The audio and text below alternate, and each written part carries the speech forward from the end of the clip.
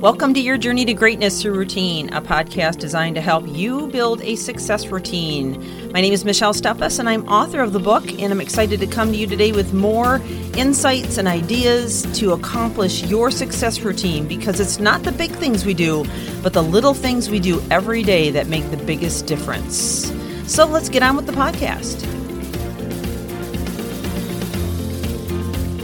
Welcome back to the podcast as we continue this series on identifying lazy habits.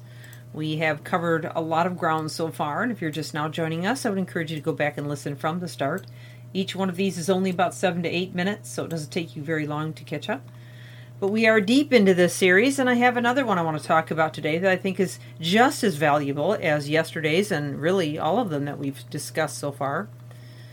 But it's about disorganization and clutter. Ooh, yeah, that one probably hurts.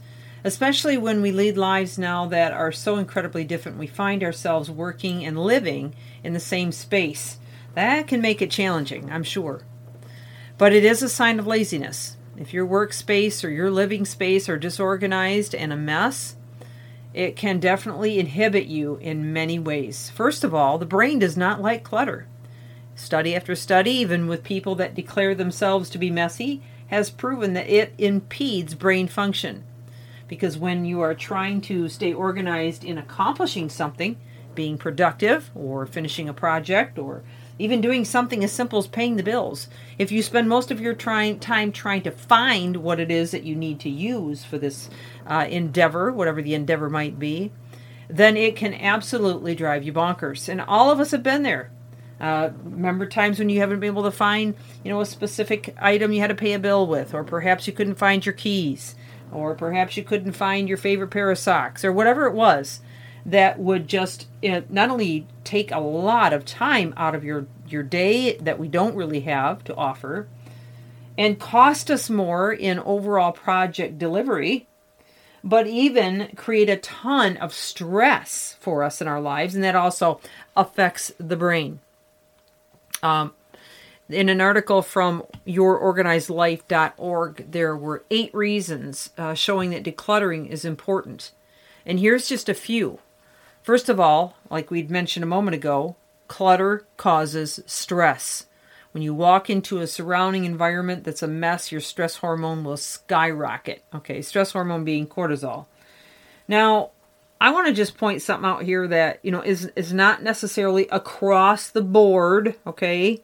But in many cases, females tend to internalize things more so than males. Now, I realize that I'm speaking to a world where gender may or may not be an issue, and that's not the point to this discussion. I'm not going to have that discussion at this time. This is more about the studies that have been done in terms of how we are wired.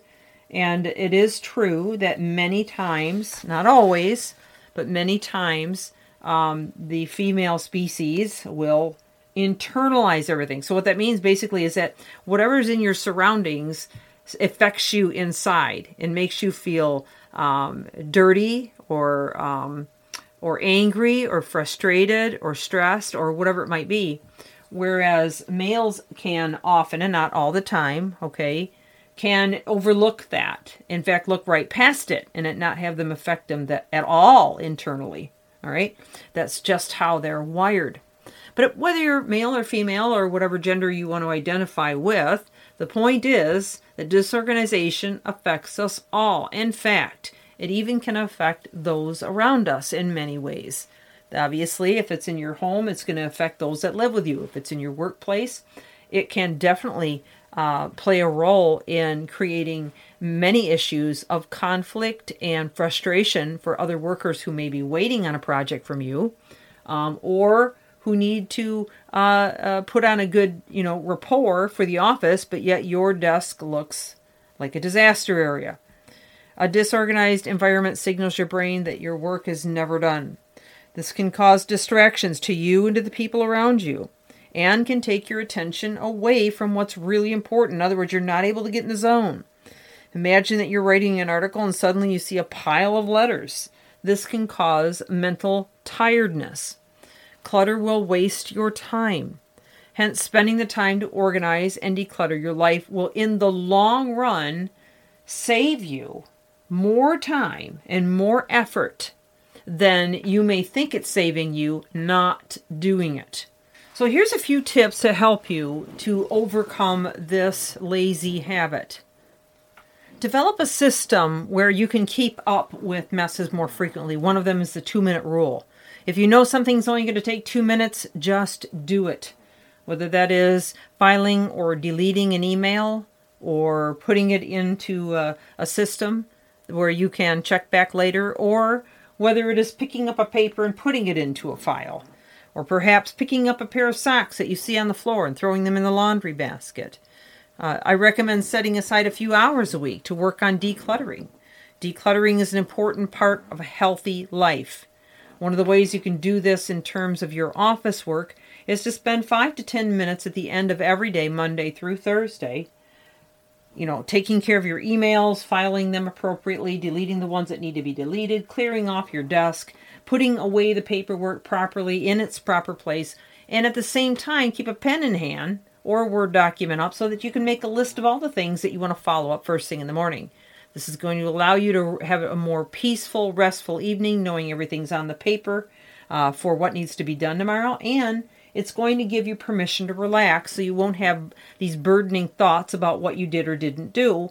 And then furthermore, you'll hit the ground running in the morning with a clean desk, clean files, and a clean email box so you can get more accomplished. Take a little extra time on Friday to make sure that your office is entirely clean so you can enjoy your weekend for the same reasons. Maybe a half hour allocated at the end of the day, or perhaps 40 minutes if you need it. Clutter is unhealthy, okay? Maybe Saturdays are days to declutter the house. Have some laundry that needs to be done. Then consider making sure either you're hiring somebody else to do it, maybe even paying your kids to do it if they're around the house. But find ways to create a system, whether that's every Saturday or every Monday night or whatever it is, to declutter certain areas of the house. With dishes, I always encourage my family, and then we always work together on, each of us has a part to play. So I unload the dishwasher typically in the morning, right after my breakfast, and my husband loads the dishwasher in the evening before bed.